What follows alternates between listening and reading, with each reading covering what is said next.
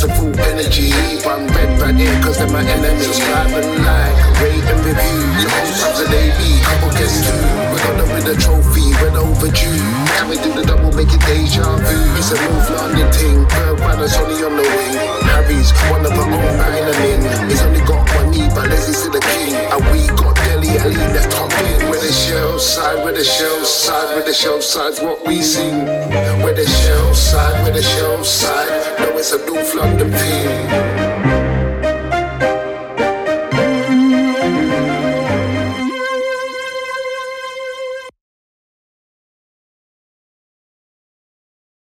Yo, it's the Shelf Side Podcast back with episode 57, another week's installment, another week, and Kwab'na is Mr. Hoff.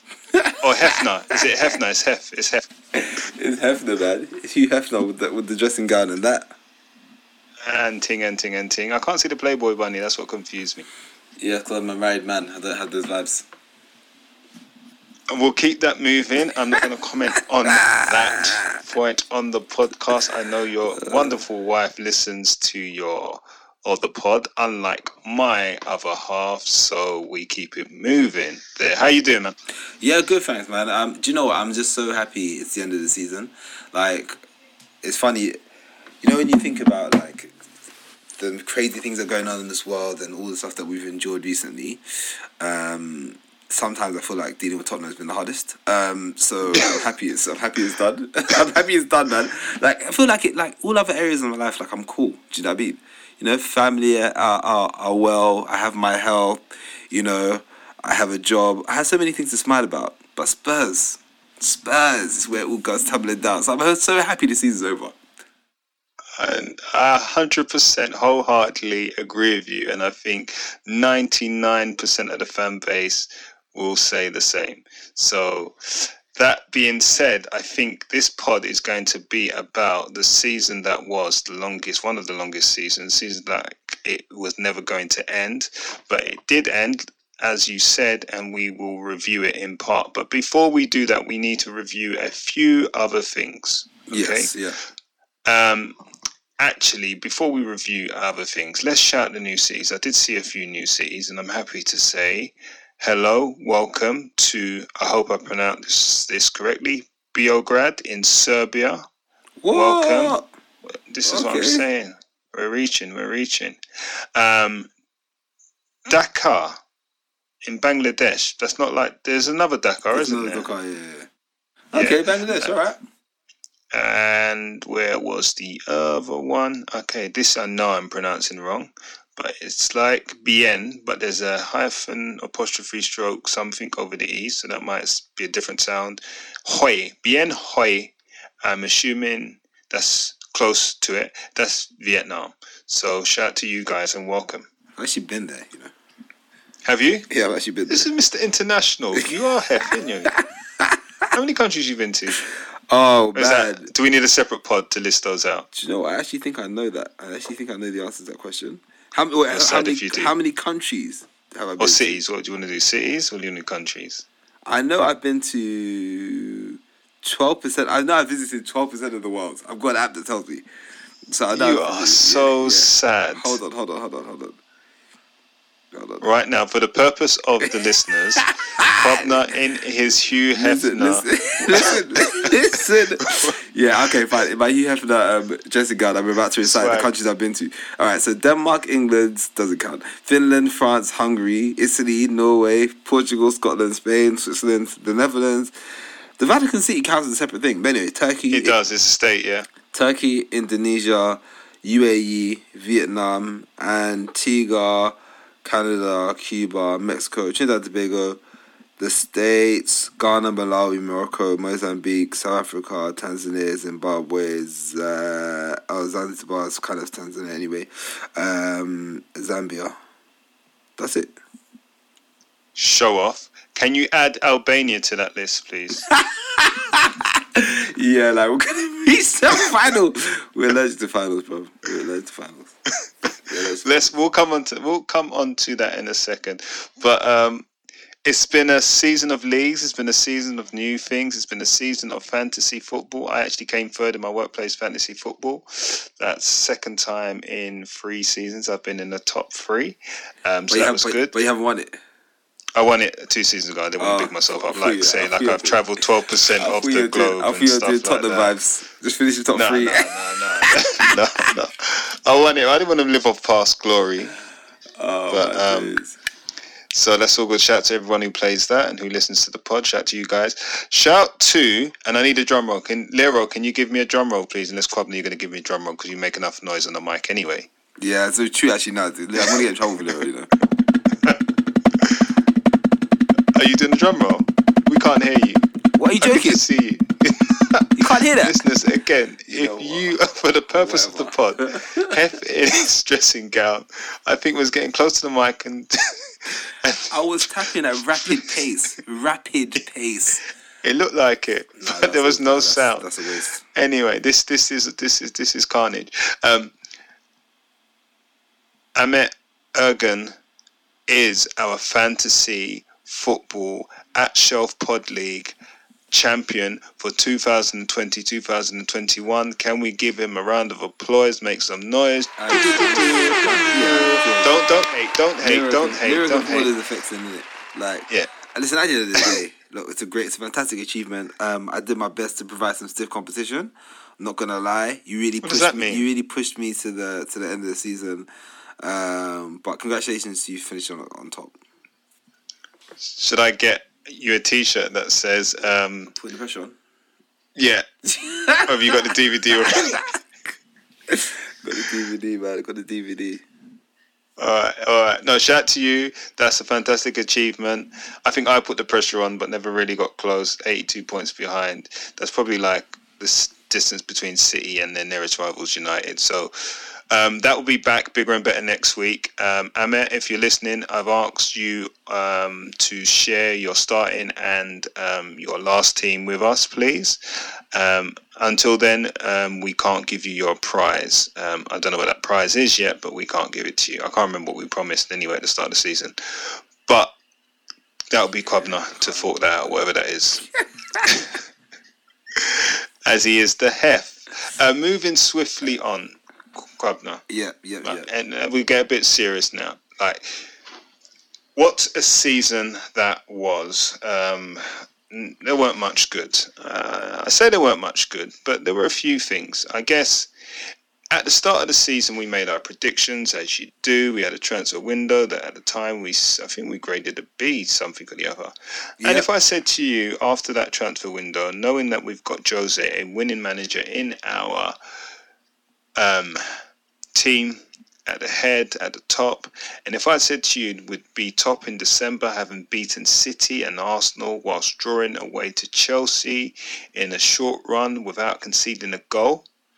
Also, Kane was going to be the Golden Boot winner and lead the league in assists. Son would have his most prolific Premier League season, scoring 17 goals. Kane and Son would combine so much that they would take the record for a single season most combined goals, taking it away from, I think it was Sutton and Shearer. Gareth Bale would score 12 or 11 league goals. Yeah, which pretty much to chip in. Pretty much all we asked of him, you know. Exactly. We said we need the third person to get 10 goals. We'd be in a cup final. We'd qualify for Europe, and it wouldn't be the Europa League. We'd finish above the scum. You might think that would be a very good season.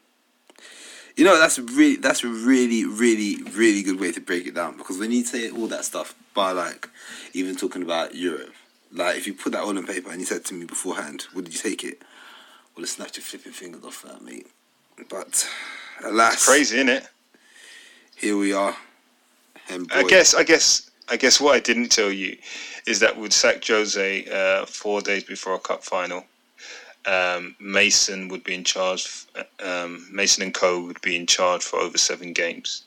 I think we conceded 9. I didn't count. I think I had a rough count prior to the last game of the season. I didn't expect to concede 2 goals to Leicester. which made it 3 in 2 games to Leicester. Yeah. Random. Concede up to, I think it's 9 penalties in one season, which I think is probably the highest. Don't quote me on that. We'd lose the second highest number of points in the league from winning positions. And we would possibly try every possible central defensive combination other than those using Tanganga. That might give you an indication that it wasn't going to be such a great season after all. Nah. And we all know how that turned out.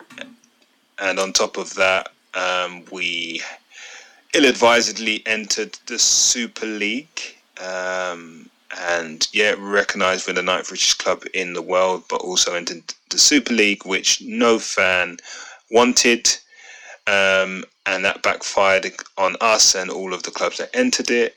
And what was the other thing that happened in season? I think there were so many things that happened this season.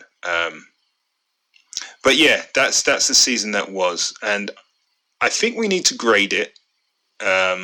It's going to be painful, but a lot of our pods were painful coming to the end of the season when it looked like we just had no hope. But you know what, though? We did call it, I think you called it, that would be points off of the Champions League spot. And we need to put this in perspective, right? We were awful from December on or January onwards. Awful. But we literally could have finished top 4. Like, the league was so poor this season, we could have finished top 4. If you take away the defeat or the draw with Newcastle, the points we dropped there, if you take away the Villa game and we don't play so poorly and score an own goal and just literally press the self-destruct button, just those 2 games alone in recent weeks would have meant that we secured top 4. How ridiculous is that, considering how crap we were this season? I mean, it's ridiculous, and it's frustrating even more so because it just shows that once again we're left counting points. It feels like we're the only team who does this. We're definitely not, but it feels like we're the only team who does this. That we go through a tumultuous period and we come up short, and then we look back at all these moments that we knew were going to come and bite us in the backside. So it's like, whether it's we're at home to Leicester, or Newcastle at home, or West Ham at home, like, there are numerous points of the season you just know are going to come back to hurt us. And when the rest of the league has been so poor, like, we have been, so many times we've been in prime position to take advantage of that, right? Like, this season, everyone said, maybe Mourinho is the perfect manager for COVID, when everyone's kind of stumbling and they're trying to play pressing, attacking football. Maybe Mourinho being like the Antichrist is going to come through and rustle something up. And it seems that every single time we find ourselves at the end of the season kind of licking our wounds and thinking what could have been. Yeah, every season. Every bloody season. Yeah. Every damn season. I mean, there is some good news. My son hasn't decided to support City yet. And he actually wanted to jump on a pod today to say something about Kane. I promised him he would do, so you may hear his voice next week. I'm going to have to record it earlier, so it's just going to be like a little drop. Listeners, get ready for that. But yeah, I mean, let's grade this damn awful season. I guess we've got to do it. Do you want to do it 1 to 10, or do you want to do it A, B, C, D, E, F, probably G, probably unclassified? Yeah, man. I think letter wise. I think that was wise. I mean, we've got to. Yeah, I don't want to dwell on it too much because we've got a lot to get through, but. Yeah, I mean, we've just given a quick summation of what the season was like, and if you are listening to this, you know exactly what it was like. I personally say it's a D, and the reason I give it a D is because of the expectation, the squad we put together, and the way it all just unravelled so quickly. And we put ourselves in position multiple times to build something, and we didn't. We were top for a few weeks. We didn't build on that, capitalise. We got to a cup final. We didn't build on that, we capitalised. We put ourselves in prime position to move forward in Europa. We didn't capitalise. I think the stark difference between the expectation and potential of the season to where we ended up is what makes it so painful. So D, maybe even an E. So yeah, that's how low I'm putting it. See, I thought you were giving it D because we had no defence. But so we needed a D. But do you know what? I don't think that's fair. I think I think E's fairer. And the reason I say E's are fairer because they always say isn't D still like a low pass in some categories? Is it? Whereas I think D can be sometimes a pass, like a low you can tell pass. the kind of household I grew up in. Well, it was acceptable. Didn't even or know. you only knew about the A's. A B was a fail for me. Okay. Yeah. Yeah, not gonna lie. Unless it was an A plus, then you couldn't come home. Couldn't come home. But yeah, I think. I guess that's a fair point. I mean, I think D is the lowest grade you can get while still passing. So, yeah, but we didn't pass. Yeah. I don't think we passed. Yeah. I think the minimum objectives we said on the pod was top 4 and a trophy, right? And then we also said Europa League win would suffice even if you didn't finish in the top 4 because that got you Champions League and it got you a trophy. We failed in the Europa League miserably. We failed in the league miserably, had ample opportunities, crap league. Again, one of those seasons where everybody else failed. All you had to do was keep your standards up and be as good as you could be. And we weren't even that. So we failed there. Like you said, been in the League Cup final, didn't show up. Failure. 3 fails. I think we have to go down to an F. And people can say that's harsh because we finished 7th. And we competed, and we were there. We put the pressure on. Bollocks. absolute bollocks. We spent money. We got players in. We had Jose Mourinho. Cost us money. We got the infrastructure. We got Bale in. Gambled on Bell. 200,000 a week. Have one of the best strikers in the world. Have one of the most dynamic players in the world in Son. It's a failure. Straight F. It is a failure. Straight F. It is a failure. Oh man. Painful. Okay, I'm gonna pick you up. Okay, I'm gonna pick you up. Let's go. I'm on suicide watch with you. You know, you literally look like I don't know if that's tiredness. To me, it's just I think it's just a reminder because we are pragmatic Spurs fans. We are realistic Spurs fans, right? You know, some Spurs fans are just so haunted by the doom and gloom of what they've experienced before, right? And there's some who are just perpetually optimistic and think we're going to win the league every season. I feel like we're even killed Spurs fans, right? Yeah. So when you think about the squad we put together, by all means, we did spot some potential errors in the squad to begin with early. Yeah. But even that aside, this team was good enough to win one of the cup competitions it was in. It was good enough to finish top 4. It was good enough to not have the implosion that it did. So that's what makes it so disheartening. Because arguably, you know, the same people are calling for Enix's head right now were the same guys that were talking about how there's great business had been done. So yeah, agreed. Yeah. But anyway, agreed. Yeah. We keep it moving. So let's give out some awards. Yep. Let's give out some awards. Of course, we have to give out the Player of the Year, and we're giving out the Player of the Year not named Harry Kane. Yes. So who have you got? This was hard for me. Big part of me wanted to say Son because he finished with 17 goals and 10 assists, I think. Yep. Which is obviously in the league, which is, you know, the bottom line is goals win games, right? And if he's not scoring them, he's making them. He had an amazing start to the season. I'll say the first half of the season was fantastic, but then second half wasn't. It was quite poor. You could tell that he'd been running to the ground, like fitness wise, he wasn't really there. So, you know, it was like kind of like amazing and then not good at all. And so because of that, kind of, it's not fair to say it pans out, but I wanted to give someone who was consistently brilliant. Not brilliant, consistently good. And I'm going to say Lloris. Lloris was consistently good this season. The defense was crap. They're absolutely garbage. He pulled up some fantastic saves. He showed leadership and a calm head. I think a lot of the work that Lloris does goes unheralded, but I have to give it to him this time around. I think he was our best player, not called Kane. And some might think that's surprising that you've given it to Lloris. Lloris has made mistakes, but no more mistakes than any other person or player has made. And I guess when you're a goalkeeper, it gets highlighted more. We always say that. I don't think he has been too suspect with his kicking and his decision-making coming off the line. Yeah, he's dropped a few, but give me a goalkeeper in the league that hasn't. So, but what he has done has proven that he's still got the reflexes to do some sharp saves and kept us in games. And like you say, a lot of the time it's gone unheralded. Yeah. He even made a good save that was offside at the weekend, which no one will talk about. But I just did. So that's a good shout for me. So I can't pick somebody who you've chosen. So I'm going to go with... that's a good shout, really.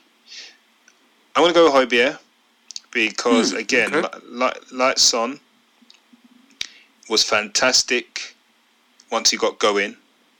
Breath of fresh air, showed us that leadership ability, even though he didn't feel comfortable with his place as a leader in the team. But his constant running, his constant shielding, his constant cajoling of others was what did it for me. He showed that he's got a pass in him. He showed that he's got a goal or two in him as well.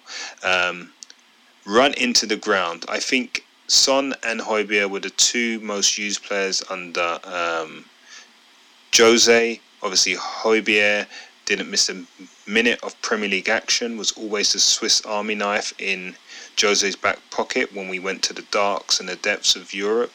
And I shouldn't say that because guys listen to the pod, so that might sound a bit rude. But when we went all over Europe, when in games we were expected to win and we were struggling, Højbjerg was always the first one off the bench to calm things down. So he didn't get much rest. So no surprise that the latter stages of the season, he kind of failed a little bit, didn't look his best. However, I don't think anybody would be surprised the number of miles he covered. But then he got a second wind and came back and was a bit better in the last few weeks of the season. So yeah, for me it's Højbjerg, future captain, and I'm happy with that signing. And you called it at the start of the season that he would be the most important player. Yep.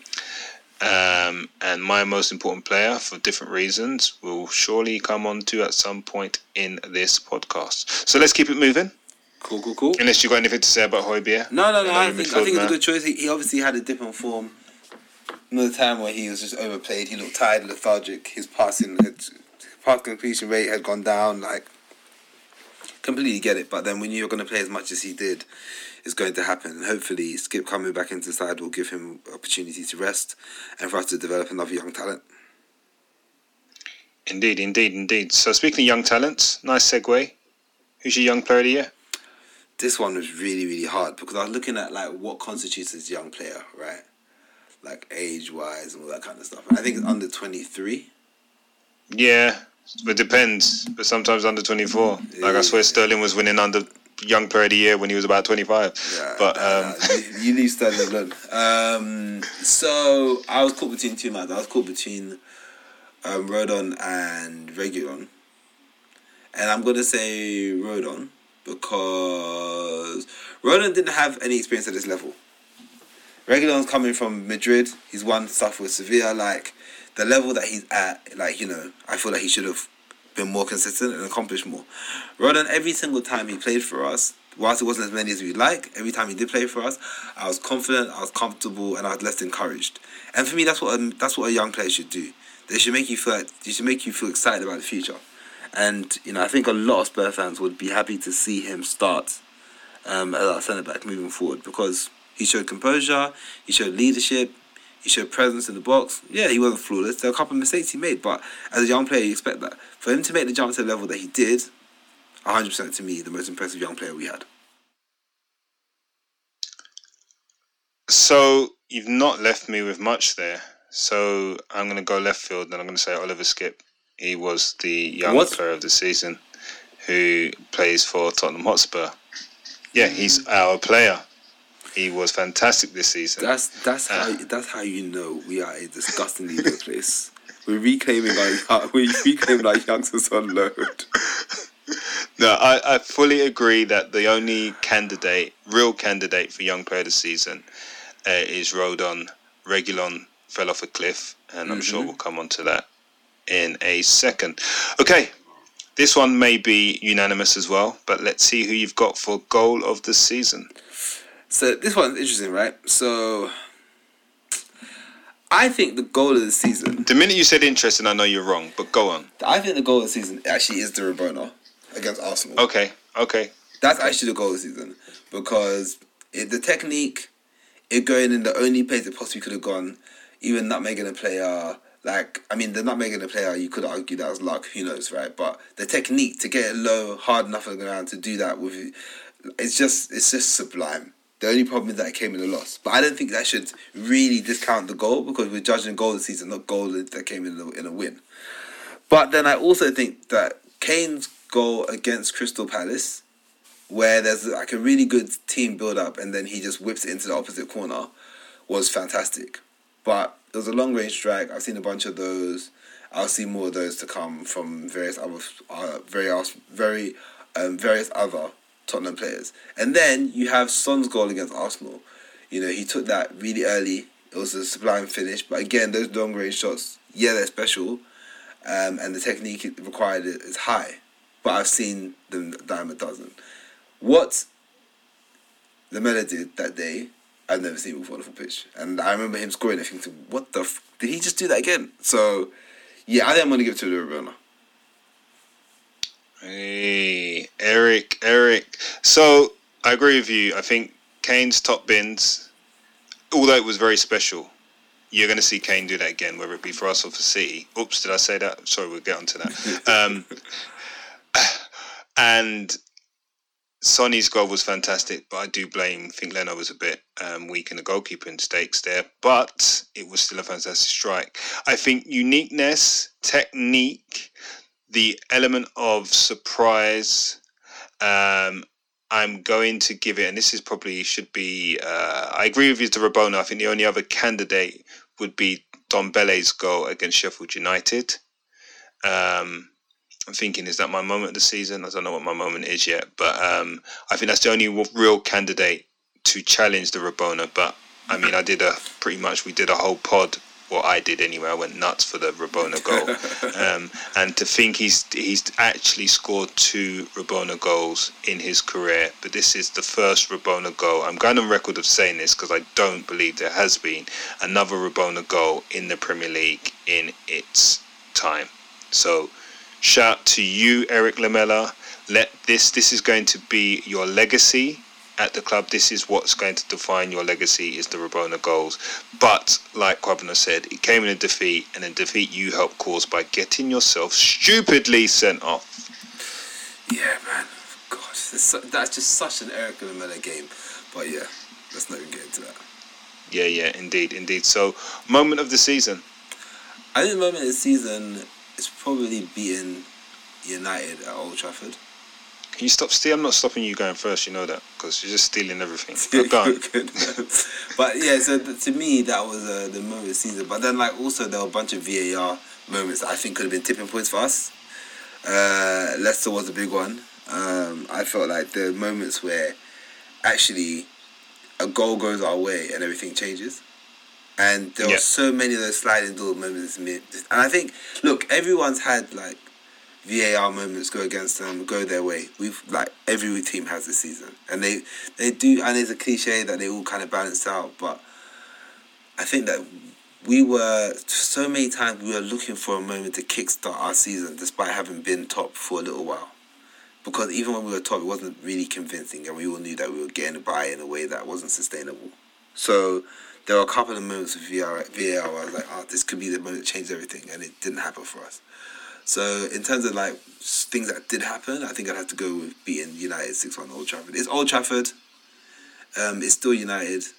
6-1 is a dismantling, and we were up before they had a man sent off, and then that was it. It was a wrap for them. So yeah, that's what I would say. How about you?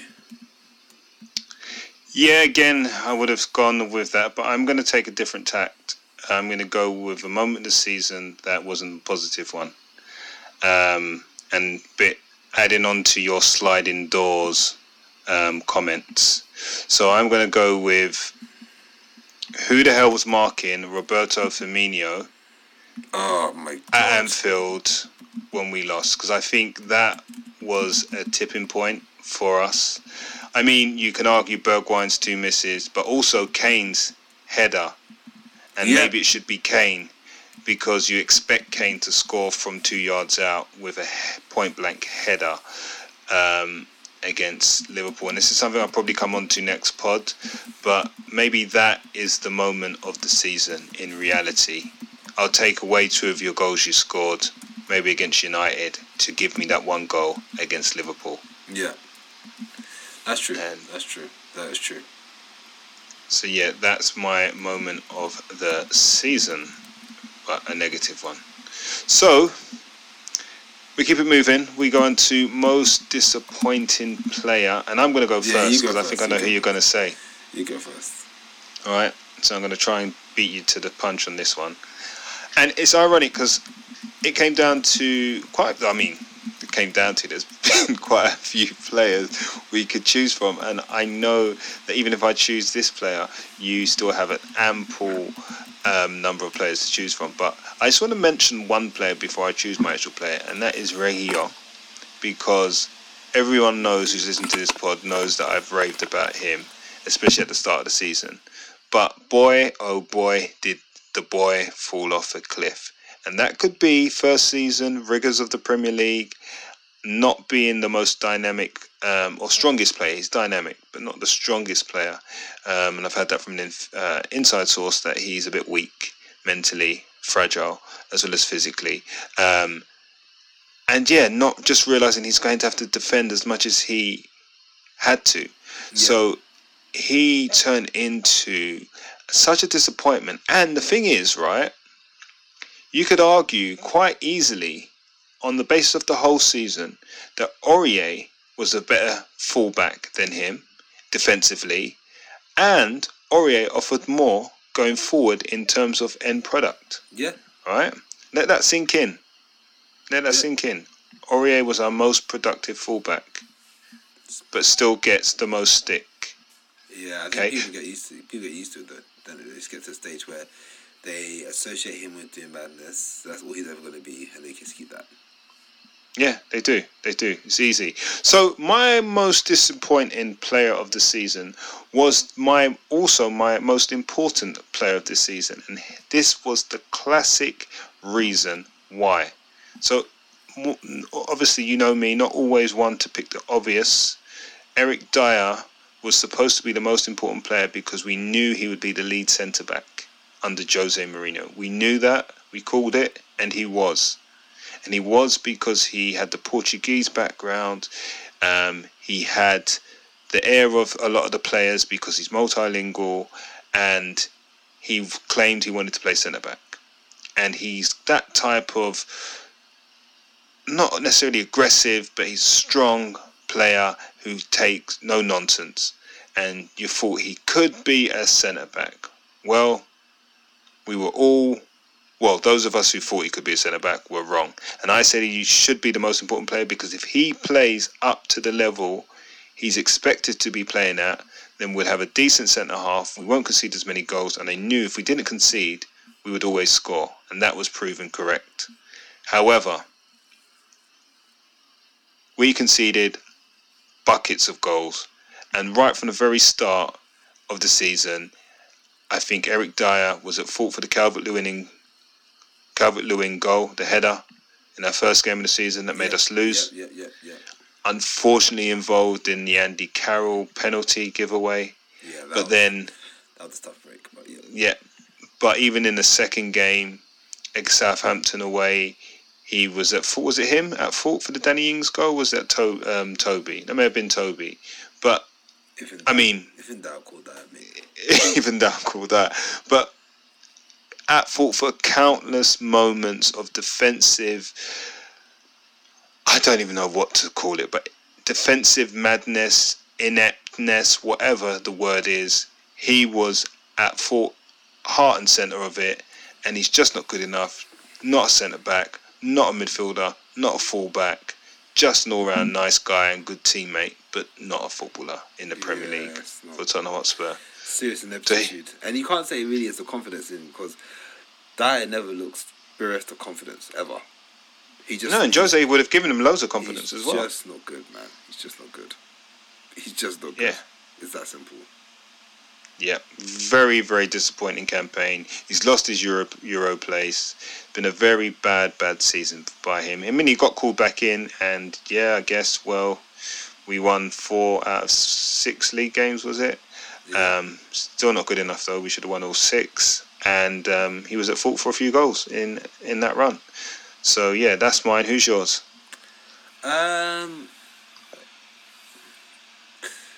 Most disappointing player. See, I went through a bunch of these. I did. And I think my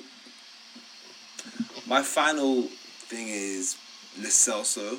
And the reason I say Lo Celso is because Hobie managed to stay fit. Nobody managed to have an impact on the season. And so the final piece was Lo Celso, right? And then when Lo Celso finally did get fit, I had a hard time understanding what he did.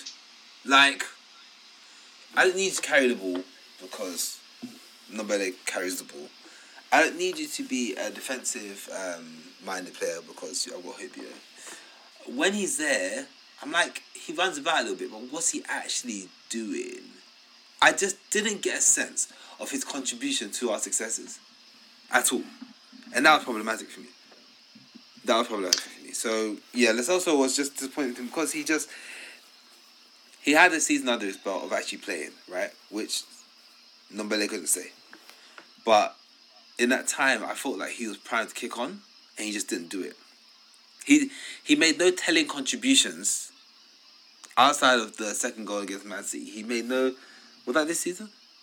Yeah, this season. Yeah, it's 2-0. Yeah. He made no telling contributions to our season, which is a player who came with his reputation, his experience, to not really leave any kind of mark on the game. It's just not good enough. Just not good enough at all. It's inexcusable. Yeah, I have to agree because we were looking forward to seeing that triumphant free of Hobie, Ndombele and Lo Celso. We thought if we were playing a free, that would be a good combination. You've got two that can do a bit and a real defensive stalwart in Hobie, someone who'd be more disciplined, cover the ground. And both Ndombele and Lo Celso could play in the deep line role, but could also push on and be breakers of lines. And yeah, Lo Celso's been touted as a 10, so could get goals and assists. Same with Ndombele. But it just didn't happen this season. It was just like, well, I mean, you could have played Winks. You wouldn't have known really the difference. Not that well, because he didn't break lines. He didn't dribble the ball. He didn't drive the team forward. He provided no assists. He provided that one goal. Yes, he had injuries. Yes, he did. However, there are other players who have injuries, and when he came back in, he had a good run to the point that he was dropped and then cried off the last game of the season. So thoroughly disappointing, and especially when you look at it, we've questioned him in a 10 role because he doesn't provide enough assists. I think he probably only got 2 assists last season. Or did he get assists this season? I don't. Yeah, I'm trying to think. I mean, even that, right? Even that. Like, should it be that hard? Should it be that hard for a player who just sees as much of the ball that he sees? Like, for us to look at his contribution. Do you know what? He's like, even the last 4 games. If you compare it to Dele Alli, right? The last 4 games that we've seen... Well, that's what I was going to do, yeah. Like, you can see, I can name you 3 or 4, like, telling contributions. Why haven't I seen that? There is a slight difference, though. There is a slight difference. I was thinking this, and I was going to use Dele as an example, but I think we still should. Still think it's valid. But Lo Celso did play a deeper role when he came into the side after injury. He played alongside Hobie, whereas Dele arguably played 10. However, when Lo Celso played 10, he didn't create half as many chances as Dele has created in the last 5 or 6 games. So that's where it's a fair comparison, for sure. Yeah. So I think for someone who has a little as the ball as Dele has, because he does have little of the ball, but when he does have it, he'll try and make something happen. It doesn't always work. Whereas Lo Celso can have a lot of the ball, run around, and I feel like he doesn't do anything. Yeah, there's a lot of running around. It's almost an LRS. What are you actually doing, man? What are you actually doing? You see what I mean? I don't know, man. I don't know. Aye. All right, so this is going to be potentially a tricky one. Most surprising player. I was going to go first, but I don't have one, so I need more time to think about it. So I'm going to throw you in at the deep end. But as your easy, go for it. Andrew. Most surprising player was Dyer to me. I had no idea he could be this bad. I had no idea. Like, legitimately, everything, like you said, everything was set up for him to be an imposing and impactful figure this season. Everything from having Jose as your manager to being able to speak Portuguese, playing in the position that you said you wanted to play at all this time. Everything was set up nicely. Yeah. And you managed to be this bad. Look, being bad is one thing, right? But he was atrocious this season. I can count about 3 or 4 goals where he just let them run across the box. Like he literally watched them run across the 6-4 box for tapping. He did that against Leeds. Lost a man against Liverpool. Sure, there are others. Villa, was it Villa? I'm pretty sure. Like, look, Benteke is an imposing guy, but I'm pretty sure he just like demolished him in the air. For the goal against Spurs. Palace. Yeah, we won 3-1 or 4-1 or whatever it was. But 4-1, yeah. He just got eaten up, man. Like, couldn't show pace, couldn't show physical imposition, couldn't show aerial prowess. So, bruv, what are you doing there? You're not. You shout. People see you shout. Be like, oh yeah, Dyer, presence, influence, leadership. Leadership is not barking. Leadership is speaking in such a way that people listen.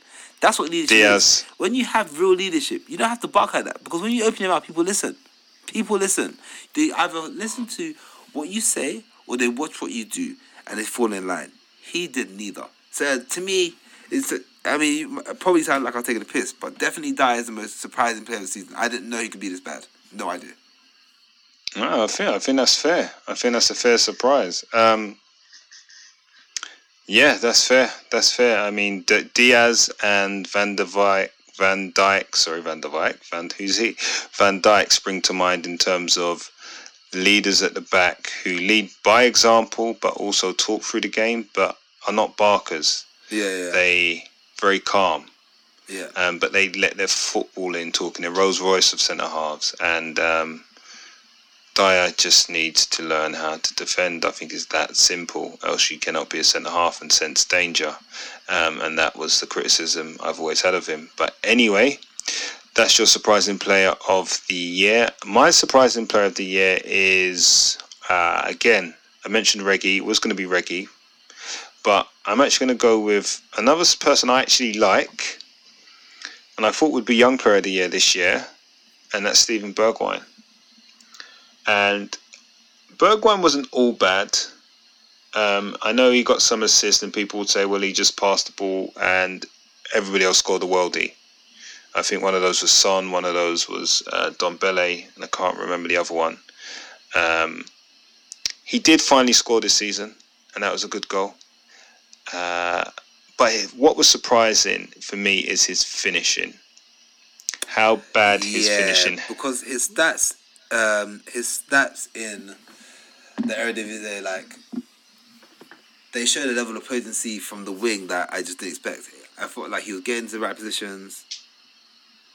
I felt like he was being aggressive, so it made sense to be able to transfer that to Premier League just because of the level of the pace and stuff. Obviously, the leagues are different, right? We're not saying that if you're good in Eredivisie, you're good in Premier League. That's not what we're saying. But his tactical awareness to be able to switch between playing up front and playing as the wing meant, great support for Kane. And it just felt like... Anyway, well, it wasn't a technique thing. With Eric Dyer, there are fundamental holes in his technique and his ability to play centre back.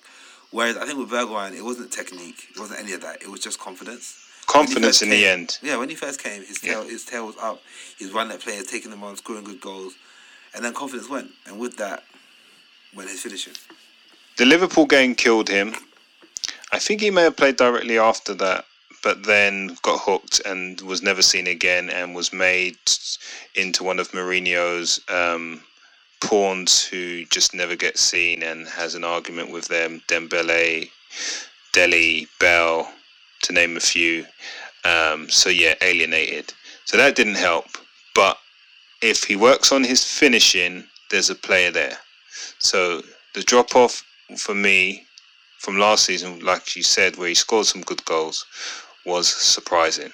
So there are awards for 2020-21. Please let us know what you think of those awards. But now we're going to move on to something quick, fire, rapid. Who stays, who goes? We've touched on this in different guises throughout the season, but this is just brutal now. We're going to run through some players, most of the squad, and we are just going to say who stays, who goes, and Kwab'na is going to go first in each occasion. Okay. Lloris. Stay. Yeah, you already called him out as your player of the season, so I guess he's got to stay. So that's stay from me. Aurier. Go. Oh, that's surprising. His stock isn't going to be any higher than it is right now, and he's clearly not the perfect right back for us. So I'm happy to roll the dice on him. But I do like him largely. But I think we've had two managers who have managed to get him to play, okay, and he still manages the brain farts. So to me, we can do better. We've even said that he's our most productive fullback. He is. That's why get him now. Get him gone now. His value will never be as high, and we know he's not. Get the money in. Yeah, he's never going to be our final solution. So yeah. And got potential suitor in PSG. Okay, cool. I understand that. And yeah, a lot of these are caveated by realism. So we're in the Conference League next season. We're not going to be able to attract a lot of top players. So if we're selling players, who can we reasonably replace them with reasonable sums? So I do understand that point. I would say stay, but that's a short-term mindset, and we know Levy doesn't think short-term. Toby. Stay because we have to get rid of Dyer. Go. Reguilon. Stay. Højbjerg. Agreed. Stay. Ndombele. Stay. Delhi. Stay. Sounds like an echo, right? Son. Oh, I'm going to say sell. No, I'm joking. We keep Son. Bell. And let me caveat this. Not Bell at 300,000 or 200,000. It has to be a figure that makes sense, because Levy gambled again on winning and capitalising under Jose and Champions League football. We don't have any of those. So Bell would need to come at a reasonable price. Let's assume he does. Yeah, keep. Kane. So. Is that sell because he's made it clear that he's going, or sell because you don't think you think we could do better and with the money? We need to rebuild. He's made it clear he wants to go. We need to rebuild. The smart thing to do is to send him to Man City for a good amount of money. Let him break all his Premier League records. What's he gonna do? Make Man City the best team in the league? That's it. There's no. It's not like we have to overcome another beast. So that's fine. Send him to Man City. Let him win everything he needs to win. And then maybe he comes back in a couple of years and it's cool. But if not, whatever. Sell him, get the most money we can from him, from a team that can pay the most, which is Man City. Anyone but Man United. And then it's cool. He's not going to leave. He's not going to leave the Premier League. He won't. He wants those records. So sell him to Man City, so we can say he can still be fairly likable and keep it going. Reinvest that money. I'm going to say let him go on loan. Swap deal with Jesus and Cat plus cash for 2 years, and then we're getting back. Yeah, okay, Hart. So. If you can find a buyer. Yeah, agreed. Tanganga. Keep. Yeah. Sanchez. And let's assume we get Ten Hagen. Keep. Oh, I'm going to say sell. Similar to your Aurier reasons, although his stock isn't high, but he's saleable and young. Rodon. Keep. Agreed. Davies. Keep. Interesting. We've got Sessegnon coming back. I'm going to say sell. Sorry, sell, man. Flipping hell, Ben. Ben, listen, Ben. Shout out to you, bro. You've always just been quiet. You get on with your business. You give 110%. Like when you score, even you look so surprised with yourself. Like, look, we love what you've done for the club, but yeah, time to duck out, bro. Cessing on this time. Man like Cess. Yeah. Yeah, I think we got to go with those young attacking fullbacks now. So yeah, Davies, everything Kwab'na said, like no disrespect. We don't hate you. We don't dislike you. We admire your consistency and your professionalism. Doherty. So. Yeah, if you can find a buyer, same. Winks. So. I think so, but we're going to leave ourselves short of midfielders. Sissoko. I would rather gamble on like Harvey White than to continue to pay Harry Winks. We know what Harry Winks is. We know we're not going to get any better. Sell him. Sell him to Leeds or to Southampton. Duck him out. It's like he needs to go. I'm sick of having players in the team who I look at them and I'm like, what are you doing here? What are you doing here? You know the guy that turns up to the party, doesn't make no jokes, doesn't bring no drink, doesn't bring no food. Why are you here? Doesn't dance, he just stands there. Why are you there, bruv? Why are you at the party? Doesn't even dance. Yeah, why You're are saying you there, Winks doesn't even dance? Yeah, he doesn't even dance, bruv. Why are you He's here? there for his party trick. He's there for his party trick to kick a cube of sugar into his cup of cocoa. That is why Winks is at the party. Ridiculous contribution. But yeah, Winks can duck out, bruv. Sissoko? Yeah, you can leave as well. Now look, listen. That's not to disrespect what he's given to the club. Look, it took him quite a while to find his feet. When he did, he did a job for us, man. He did a job for us at a time when no one else was doing it. And I appreciate it, but sentiment out the window, man. Sissoko can go. Yeah, and then the likes of Skip, Harvey White potentially can come through. Niall, John, the likes of. So, fair enough. Coco Lamela. He can go, man. The Lamela experience has been an interesting one. But this idea that you can bring him on as a scrappy number 10 who can try and change things in the last 15 minutes when all he does actually slow down the play is redundant. Again, we've tried it over and over again. It doesn't work. He can get gone. I just think it's ironic that Bale came in and scored so many goals. I know they're different players and Bale's more of a 9 than he is a 11 or 7, or let's call it 11. But the Lamela experience, the Lamela experiment has been more lows than highs. We had a high this season, but within 80 minutes we had a low. So a big low. So yeah, I know that's the first time he's been sent off, but Lamela, go to Roma, go to Jose. And then, yeah, I know it's going to happen, but I'll come on to that. Lo Celso. Tough one. It is, man. We can't sell everybody, and we can't sell all our midfielders. So I'm saying keep Lo Celso. I'm going to say so. Bloody hell. You got a selling spree, mate. Yeah. Lucas. Keep. This is the last opportunity we've got to sell Lucas for some money. Yeah, but it's fine. I'm okay not selling him for money anyway. I'm okay him just like the thing about him is he's not going to play his position. He's not going to rock the boat. He's going to play his role and he's going to make an impact. Every time you think that every time you feel like he doesn't bring anything further to the table, he does something. He scored the hat trick in Amsterdam, or he goes for a spell of like 5 or 6 games where he's single-handedly the best player on the pitch. Like, I'll take that. And he's going to be immense in the Europa Conference League. You heard it here first. Yeah, great take. Bergwijn. Keep. And Big Vinicius. I'm actually happy to keep Vinicius. I'm happy to keep him. I think we have to pay. That may be the caveat. I think we have to pay 40-odd million. You still keeping him? Yeah, I'm still keeping him. Not my money. No. We're not keeping Vinicius at 45 million. We can find another striker. We can get Tony from Brentford for less than that. I think he will offer more. I don't think we can get Tony from... I don't think we can. No? Why?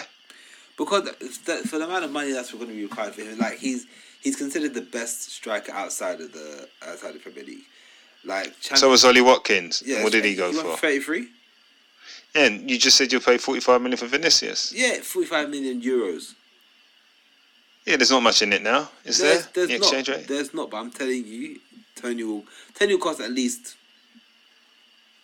I would say at least 10 million more than Vinicius. 55 million. Yeah. Euros. No, not in COVID. Not in COVID they'll time. They'll definitely want 40 million pounds. They'll want 40 million pounds easily for Tony.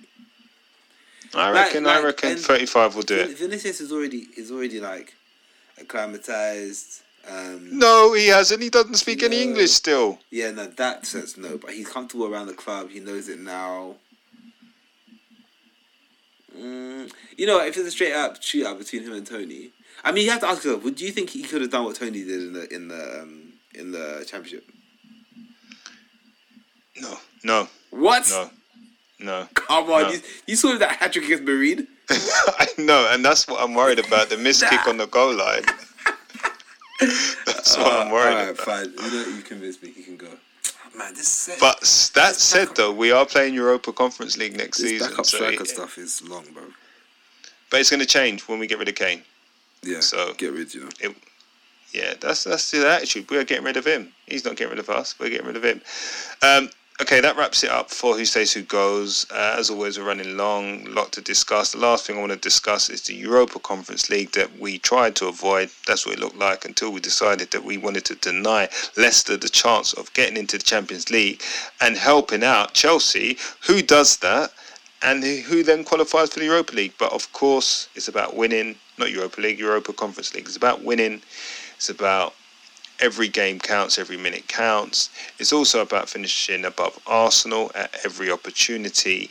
And Daniel Levy will tell you Europe is better than no Europe. And with the squad we have now and the ability to sell players being very difficult, we need some form of European football, and it would be good to get youngsters playing on a regular basis, such as Rodon, who struggled with not being in the Europa League side. So that said, what do you make of the Europa League? What do you want to see? And how do you think we will go? I mean, what do I make of it? It's an opportunity, another opportunity to blood in players. I don't think there's anything much bigger than that. Like, it's like the second tier, and whilst it's not third tier, whilst it's not it's like a third tier, and whilst it's not